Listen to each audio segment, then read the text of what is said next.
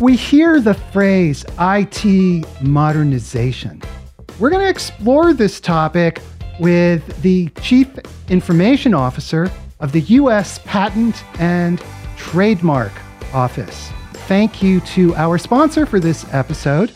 Productive is a SaaS management platform that unlocks the power hidden in your SaaS applications to bring you higher ROI, better team collaboration, and lower license costs.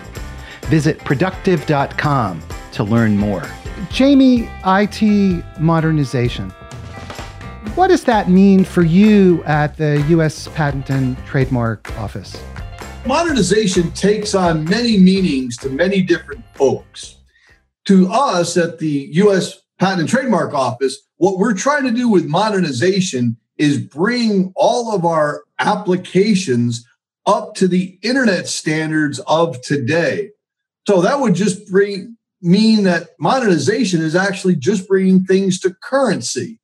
But that's currency in the commercial marketplace. As an example, every night when you go to bed, you put your cell phone on your nightstand.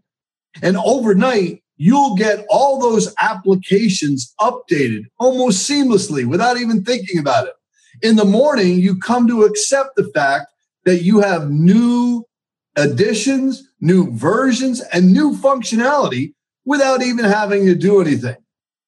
Heretofore in the government, that has not been the case for most of its IT systems. We need to modernize and bring up our old legacy systems to that sort of expectation that's been done in the commercial world. Whereas modernization in the commercial world might actually mean going far and above what currently exists. So again, IT modernization means different things to different people. For us, we're trying to bring us from the old into the new, into the current. Give us a sense of why that has historically been such a challenge to be at the leading edge in the government. For the right reasons, we have in the government a duty to ensure we comply with all the laws. The government creates the laws, so we should comply with them. If you're in the government, you should comply with your own laws. That just makes sense. However, there are so many laws and so many compliance attributes that sometimes, most often, we get caught up in a very lengthy procurement process. Now, I don't mean to pick on anyone or anything. I'm a former Army soldier, and I know that when we put the requirements out for a tank, 10 years later, we actually see those requirements on the battlefield. Well, in an IT world, that is just not adequate. It is unacceptable. You need to put out those requirements almost simultaneously when they're said, because in 6 weeks or 6 months, they will be overcome by events and you don't need those requirements anymore. So when you put a procurement process on top of such a fast-paced, moving requirement set, it just doesn't work. So traditionally, we have a system that doesn't work for itself. In fact, it feeds on itself and it creates chaos. So what I've been trying to do is introduce a 30, 60, and 90-day plan in anything that we do, in any effort that we take forward. In other words, if it can't be done in 90 days, don't do it. It doesn't make sense. Now, at the end of 90 days, what you really need to do is figure out if you've gotten forward, if you've created any progress or success. So often in the federal government, we're always worried about failing. Well, if you fail small and you learn from that failure, it's a good thing. It's only when you continuously fail that's bad. Now, if you fail and didn't learn your lesson and fail again on the same lesson, that's really bad. But one of the things that we have to make sure of in the federal government and going forward is the theory of sunk cost. Just because you spent so much money on a certain thing doesn't mean that you have to keep throwing money at a problem that doesn't exist anymore or at a system that just doesn't work anymore. It doesn't work for the new requirements. Don't throw good money after bad. It's very easy to say, but it's very difficult to do once you have that commitment, all of that motivation and all that momentum going forward. And then all of a sudden it's like, no, it doesn't work anymore. We don't need this big thing. And it's very difficult in the federal government to admit failure, but we have to do it consistently in small little increments. So is procurement complexity then the primary obstacle to being more agile, more responsive, just faster in general in the government? Well, I've always said, and I have all my little signs ready to go, better, cheaper, and faster. It's always what we're trying to do. And it's not so much procurement as it might be compliance. As an example, we have some new security compliance requirements that are coming up in the federal government, which I'm all for. We need to be secure in the new age of cyber hacking and the new age of everybody trying to steal everyone else's intellectual property. But that doesn't mean that we should create such a huge obstacle in compliance that a new innovator, a new startup, a new creator of cybersecurity is therefore has a disincentive because it can't comply with this huge base of security requirements. The only place that you could do that is with an established company who's usually very stodgy and set in their ways. What we want is the innovation and the creativity of new entrepreneurs to come into the marketplace and for us to hone those skills and, yes, fulfill the different security requirements, but maybe not the heavy requirements that are really being purported right now in all of those procurements. So it's not necessarily procurement as much as it is compliance. What is the answer then? Because those compliance requirements still exist. Yes, it is. And that's why reasonable people need to be in charge. It's easy to say we can't because of this and we can't because of that. But I've always maintained that we're Americans. And the last four letters of American is I can. And so I want to know what we can do, not what we can't do. And we can get ahead reasonably if we allow the biggest security requirements and ensure we comply with those. And then the little minor ones, the subtle ones, the ones that might not make a difference, we need to work on those. But we shouldn't shut off creativity right in the beginning. We need to hone that creativity and bring it within our walls and then nurture it so it grows and it becomes stronger and stronger. From a technology standpoint, then, are there specific IT modernization patterns or technologies that you're focused on? Very much so. What we're trying to do is take the old legacy client server base and bring it into the new internet zero trust architectures where we have microservices and loosely coupled tools and applications as our base. One of the design principles that I'm trying to instill in the folks is the fact that if you deploy it today, I better be able to rip it out next week because a newer tool, a better tool might come forward. And so one of the procurement requirements right away for any new application or new tool is how do I export my data out of your tool so I can put it in somebody else's new tool? And if people are saying, well, you'll never want to do that, we want to become sticky with you so that you'll never want to lose us. That's the type of vendor you do not want to be located with, because we need to be open, especially in the federal government, to different new tools, to different ways to do business. The best thing that we can do now is create architectures that are open for the future. That's the only way to future-proof things. Yeah, use what works now, but be open to what can work better in the future. Also, more efficient and cheaper. And I say that because the promise of the cloud is huge in the federal government. But it is just a promise or a potential. We really do have to look inside at our requirements. realize that some businesses require trucks to get things shipped back and forth. Some businesses might require a pickup or a little car. You have to decide how much you need. So just because a public cloud offers all these great services doesn't mean that you can use them. Some of us can use those services. And that's when we really need to figure out how best to be efficient and timely in the use of, in the case of the federal government, the taxpayer, but in the case of the USPTO, we are fee funded. And we take those fees to heart that we need to use them and wring out the most value that we can using the least amount of money.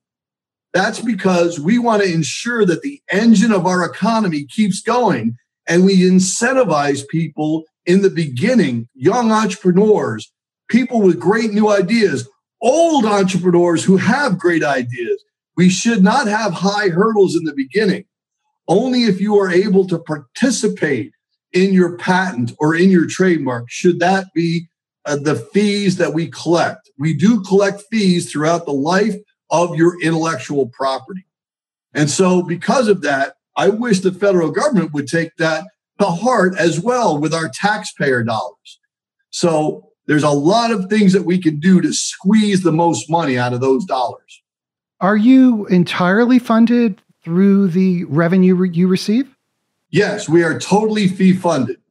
So that's an enormous difference from other agencies in the government, because if you are not careful with the money that you're spending, then you simply won't have enough. That is exactly right. And so we have to be very business-like in the conduct of our operations. And that's why I say, I wish everybody could be that way in making sure they get the best value for the buck. We have a question from Twitter, and this is from Arsalan Khan, and he makes the point that it's great to have this kind of service-oriented architecture mindset, but it requires a change in culture. And as we know, governments are notoriously slow to adapt. So what about that aspect of it? As I said before, I am prepared. What I do is I've handed out these poker chips amongst all the crew. And it says culture shift on these poker chips. We have a culture shift within the USPTO to the point where, and on the back of the poker chip, it says, act now, be bold, and simplify. A, B, and C. Wait a minute, you don't spell simplify with a C? Hey, you'll remember it though, I tell you that. Anyway, the reason we're doing that is because we all need to think differently about how we approach our jobs and how we're doing our workflow. My challenge to all the IT staff is, if you have a process and it's 10 steps, I challenge you to take 3 or 4 of those steps and automate them with robotic process automation. And make sure that you save the time and then can use your analytical ability to even make things better, cheaper, and faster.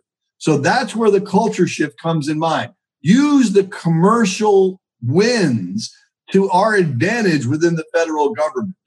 It sounds good, but how do you get there in practice? Because as Arsalan said, the government is notoriously slow to react and respond. So the way we are doing it is we went from a project management office-based environment into a product category management scenario.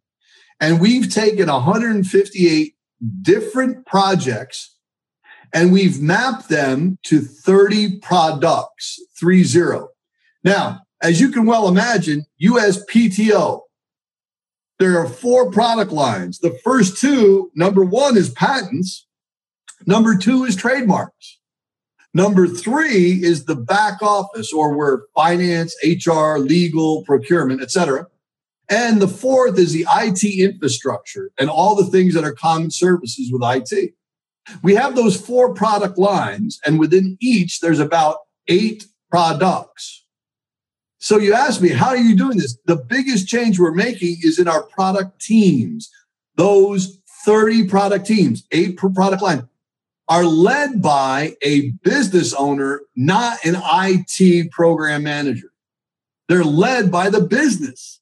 And the business owner needs to make those business cases, those decisional trade-offs, and understand what is in the backlog and what you're going to do in the agile DevSecOps methodology that are moving forward every 2 weeks in a sprint.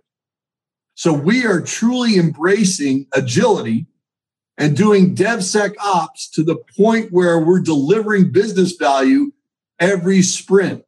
Now, one of the things I said before about 30, 60, 90, if you can't do it in 90 days, it can't be done. Don't do it.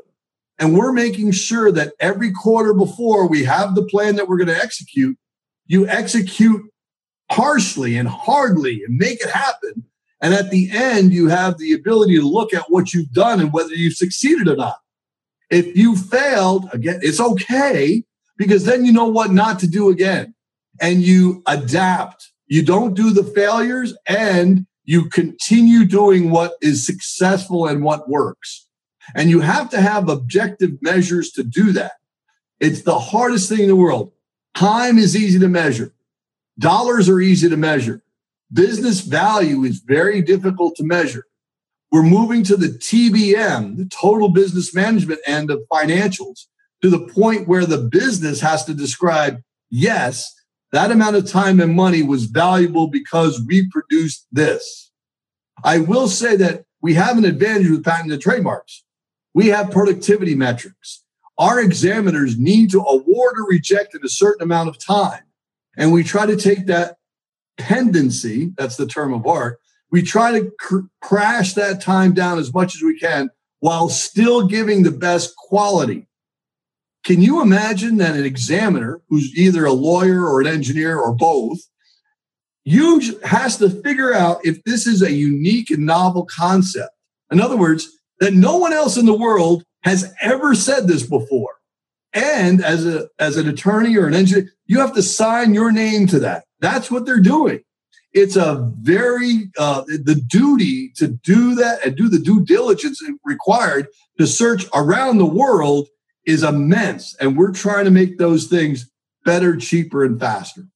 How do you handle projects that by their nature are long and complex and beyond 90 days? I mean, just for example, if you were implementing ERP, how would you fit that into the approach that you're describing? Well, I will say, you notice the alarm's going off. It said ERP. No, our survey says that is definitely the old way of thinking. To have old monolithic enterprise systems that are very brittle is very difficult. Now, if your system is very flexible and it allows things to be loosely coupled, that's fine. There's nothing wrong with that. But the ERP systems of yesteryear created stickiness to the point where you never want to pull away from them because it's so difficult. It's so costly to change, and you don't want to do that. So what we're trying to do is create microservices to the point where we can plug and play in an architecture that's open to the internet and still has security around it. At the end of the day, let's not call it ERP. If you're implementing a system that involves your financials and you have HR integrated together, you still have a complex system, regardless of what you call it. That's right. Well, what you need to ensure is that everyone has a good understanding of the APIs, of the integration points, and what that service does, so that you're able to pull out and plug in newer and better ones that come along. So if you have an ERP system that's flexible, again, I'm glad with that. Flexibility means everyone understands the integration points. When you have an inflexible system, what it is mostly it's proprietary, it's customized. You don't have the standards, and you have to physically go in and figure out what some other programmer did 15 years ago with the little statement, this gives you that. And you're like, what the heck does that mean? And so there's so much code that's written like that. We have to do the open standards, not the customized and closed standards. For developers who have been working in the government for 10, 20, 30, maybe 40, in some cases, maybe longer, who grew up in a very different technology paradigm, shifting this kind of thinking is really hard. And so what do you do regarding the talent management issues and the HR issues associated with this? It's incumbent upon leadership to make sure that we're reskilling those workers who have the will and the desire to be reskilled. Now, if you're in IT in the federal government, you know that you need to be continuously figuring out the new methods, the new architectures, because we have been through this, as you said, over 40 years, right? The fact of the matter is, if you kept on programming in COBOL, except if you work for the IRS, if you kept programming in COBOL, you might not have a good job. Well, that's not true. There might be little COBOL programmers, but boy, do they have a lot of work to do because the iron boxes still work very well. But that's not the new things that are going on, especially over the internet. The COBOL servers right now that are very tried and true are in the background just doing those black box services. But if you want to be part of the new development and the new creation, you have to take into account all of the new technologies. So you're constantly reinventing yourself.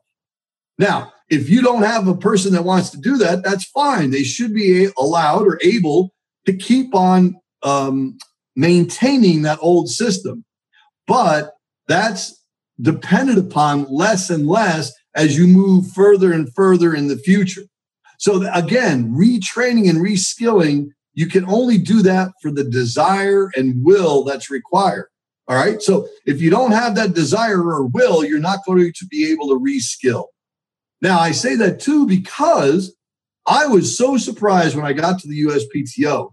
The average tenure for a worker there is about 22 years. And you're saying to yourself, my goodness, aren't you supposed to retire in the federal government after 20? Then these guys are staying to like 35 and 40 years. And the reason is because you get a great sense of accomplishment in fulfilling your duty to award or reject a patent, an award or register a trademark. It really does have a bottom line effect on the economy. And so because they're doing that, because they're making America great, what we're doing then is making sure that these people always have the best tools to do that. And so that's where I'm trying to encourage people with a mission concept, somebody who is attracted to complete the mission and help the economy rather than just make money, because life is a lot more than just making money. We have a couple of really good questions from Twitter. How has your IT staff responded to these IT modernization efforts? Like all large groups of people, we have a normal distribution. I would say 25 to 30% have really embraced the new ways of working. And we call it NWOW, the new ways of working. We can even put a hashtag in front of it if we want. But those people who have embraced it have found a lot of lighthearted and fun jobs and challenges in front of them. We have some that are lagging behind, that are very naysayer-like. It'll never work. I'm going to outlast you, right? And then you have the solid middle who's saying, well, I think it'll work, but I'm not so sure. And so based on that, we're trying to make sure that we get all the converts to come over to the new way. Now, a new way is not good unless it's continuously being evergreen. And so one of the big things that people need to learn is you can't just put a system in and let it go forever. That's not what happens. You have to be continuously turning that over, cultivating your farmland, letting some of the land lay fallow, learning new skills, putting new seeds in.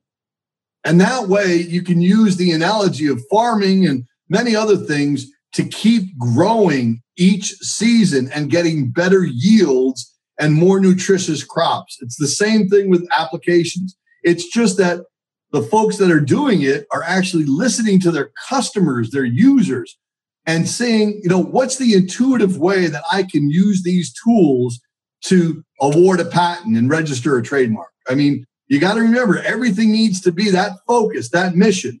Awarding a patent or registering a trademark. Doing IT for IT's sake is not good. We need to award patents and register trademarks. So the work always comes back to that reference point of what do our customers expect and want from us. Exactly right. And the measurement of that is very important. Who are our customers? We have internal customers. I've talked about the examiners, both trademark and patent examiners. Most of our 13,000 people, 8,000 of them or 8,300 are patent examiners and 800 are trademark examiners. That is most of the core. But we also have other users, the general public, who we'd like to give the same type of tools and the same type of new commercially successful uses out there so that they can search for patents on their own, so that they can know how to do a trademark really quick. And so we have two different customers, internal and external. And I think that's true of most IT folks. And we're trying to satisfy both. So this focus on customer is central to what you're doing, to all of your work. Everything. Without the customer, we have no mission. So we need to do that. We have another interesting question from Arsalan Khan, who says, have you collaborated with other agencies that are trying to innovate and do the same kinds of things as you? And if so, are there any lessons there that you've learned? I believe that the government has the ability to share amongst itself without having to go out on its own. As an example, I've worked with a copyright office. Oh, and by the way, the Copyright Office is not even in the same branch of government. They fall under the legislative branch under the Library of Congress. And so the four parts of intellectual property, patents, trademarks, copyright, and trade law, 50% of the intellectual property doesn't even go with, the executive branch. It falls to the legislative branch on the copyright. Now, trade law falls underneath the FBI and the Patent Office. And what we do is we try to help the FBI understand how to enforce those laws. So if anybody's out there trying to enforce their corporate intellectual property, of course, they can refer and go to the FBI for enforcement, but they can always come to the Patent Office and we can go over how trade law and intellectual property really can be used in your operations. Now, saying that, then we were also getting to your question, but we have to make sure everything is patents, trademarks. We have another question from Twitter. You can see I lean towards the questions from Twitter, because very often they're better than my questions and insightful. Keith Pigou, and he asks about RPA and lessons that you've learned and what have you experienced so far? We're using RPA and we have laid a core foundation, much like the other government agencies. And I want to get back to that question and put this question together. GSA and DHS, there's a lot of folks out there using RPA, and we're trying to use it as well. We're going through that norming, storming, and forming area, and we're trying to get lessons learned from the other agencies so that we can create a more efficient core and foundation of RPA to be used throughout the organization. So I have a start small, grow large, crawl, walk, run mentality. And we can actually help other agencies in the beginning, but right now we're in the scaling part of that RPA journey. And I say RPA journey because just like quality, right? I mean, quality was the big word back when, but quality should be in everything you do, much like if you're doing any process that's very rote or clerical or administrative, it is a candidate for RPA. Why put brain power to work when a RPA unattended robot can do this for you? It frees up your intellectual capital to do other things. And so that's where we are with RPA. We're trying to scale what we currently have and learn from other agencies, much like the other question was asked. Any employee concerns about this, that RPA will displace jobs? We're not making buggy whips anymore. And the reason is because progress dictates that we move to the next level. I don't think in IT we have many people worried about them taking over their jobs because there's so much work to do. There's just way too much work to do to be worried about losing your job. Because what we're trying to do also is not worry about the position, but rather worry about the goal, the role that you play and the results that you get. And if more people thought like that, no matter what position they're in, you need to go out and get these results done. That's another part of the culture change that we're trying to ruminate, because the roles change over time. Your position could remain the same, but you may be playing a different role. One time you might be playing a more business oriented role, another time a more technical role. But whatever role it is, you should be trying to get to the results as quick and efficient as you can.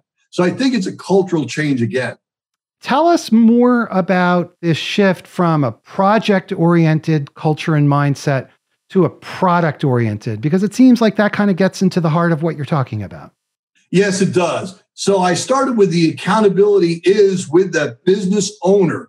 So the product owner is a business guy, but you have to have the technical leader assist, consult, advise, and guide the entire team forward. Without that good technical lead, you're not going to get the results that you want or need. Then you also have to have the actual developers, testers, the database gurus, the administrator, the system admins who really know how to eke out the most you can from a compute. Everybody has a role to play. And in the product teams, what we're trying to do is to get more of a team-oriented approach rather than throw it over the wall and let him do it.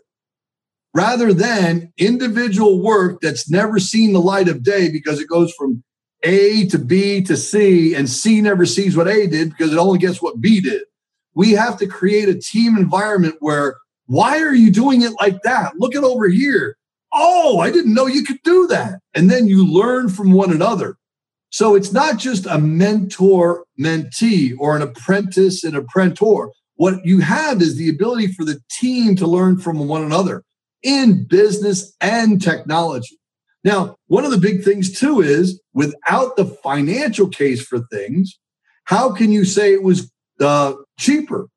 So you also have to have on that product team the support personnel that are required, someone with a finance understanding and how the business case works, someone with a procurement and logistics standing. How can we get this that we need that we don't currently have internally to the product team?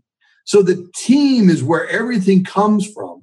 And then the success of the enterprise will be based on the strength of your teams. Another question from Twitter. How do you scale the skills required for updating IT staff, users of IT services, and IT modernization? USPTO is a large organization. So how do you scale these innovation skills and cultural mindsets? All right, bing, or I'll say bingo. That is the hardest thing to do. And why? I'll give you the ideal. And this is the academic, a book, ivory tower answer. And that is whatever team you have, you can augment it with contractor resources that have those skills. They come on board, they teach, they coach, and then they move on. Meanwhile, your team then is able to pick up the operations and maintenance and maybe future business value tweaks on the development, modernization, and enhancement of things. Now, what's the practical nature of that? That is really tough because we might not have enough people who want to learn new things. Remember, it takes that will and desire to want to learn those new things. And you can't learn everything at once. If you have a problem with electricity or you have a problem with plumbing, well, you need an electrician to fix one thing. You need a plumber to fix another. You can't be both at the same time. And so the scaling part is really tough because you don't have all the resources you need and you try to augment them with vendors. That's the best I can do there. What's next? Everybody's working from home right now. We don't know what the future holds. So how are you managing that? We had the examiner corps mostly working from home. So of the 9,000, say, examiners, about 7,800 before COVID, every day would go downstairs to their home office and start their work. Now, that doesn't mean they got up the same time every day. You could do your work whenever you want. And so that laid the core of the foundation so that when COVID did hit, we were able to take the other remaining 6,000 workers and we're able to put them on the backbone by scaling up, getting the licenses needed, both software and hardware. And we had just doubled our bandwidth because we were attempting to move to the cloud. Serendipity, right? Some things happen for a reason, and we were prepared. So this is great. We are currently operating with over 14,000 simultaneous VPN connections every day. We have over 1,200 WebEx meetings every day. Our productivity numbers for the examiners are through the roof. So when you look at the analysis and figure out why, well, there's no place to go. Nobody's taking summer vacation. So what we want people to do then is to start taking some summer vacation. We know that the burnout is going to start happening unless people get away from this isolation and actually take a break. Even a staycation might be needed. Get outside, get some vitamin D in that sunshine. You just got to get out and exercise and make sure you stay healthy. But we want all of that to remain going forward. We could remain in this maximum telework for an indefinite amount of time, and we will never miss a beat. But for the rest of the economy, I know there are some things like transportation, the airlines industry, hospitality, restaurants, and hotels and so forth, where I'm really looking forward to getting people back, keeping socially distant, and making sure that we protect one another, but at the same time, get the engine of the economy rolling again. For your work, you can go on pretty much forever as you are, but obviously that's not the desired state because we need the economy to come back. That's exactly right. Just because it's good for me doesn't mean it's good for others. And we really need to think about that. So one of the things we did on our uspto.gov website, we have a new area called patents for partnerships. And what it's highlighting is the fact of inventors, creators, and business folks looking for other businesses to license and use these ideas out in the industry. And it is COVID-19 related because we want the whatever the inventions, whatever the creations, whatever the solution is, we want that to get out to the public as soon as possible so that we can take advantage of it and solve these really hard problems. Can we finish up by sharing with us 3 lessons you have learned in this IT modernization journey? 1, don't think you know the answer. If you start out with preconceived notions that this is the way to go, I guarantee you will be wrong. And it's a good thing too, because you never know what people can invent, can create, can innovate. So we threw open these ideas and said, hey, what do you think? And the solutions that we got back were phenomenal. Don't assume you know the answer. Number 2, you have to have a stabilized and secure core or base. Without that, you're not afforded the opportunity to modernize because you'd be always doing the operations and maintenance of things, and they're always falling apart. you need to make sure that your core infrastructure is stable and secure. And I guess finally, the thing is, don't accept that your contracting officer is telling you it's going to take more than 90 days. To that, I call BS. With the right leadership and guidance and the right inspiration and will, you can get almost anything done within 90 days. So those are my three. All right. Anything that I have not asked you that we need to talk about before we go?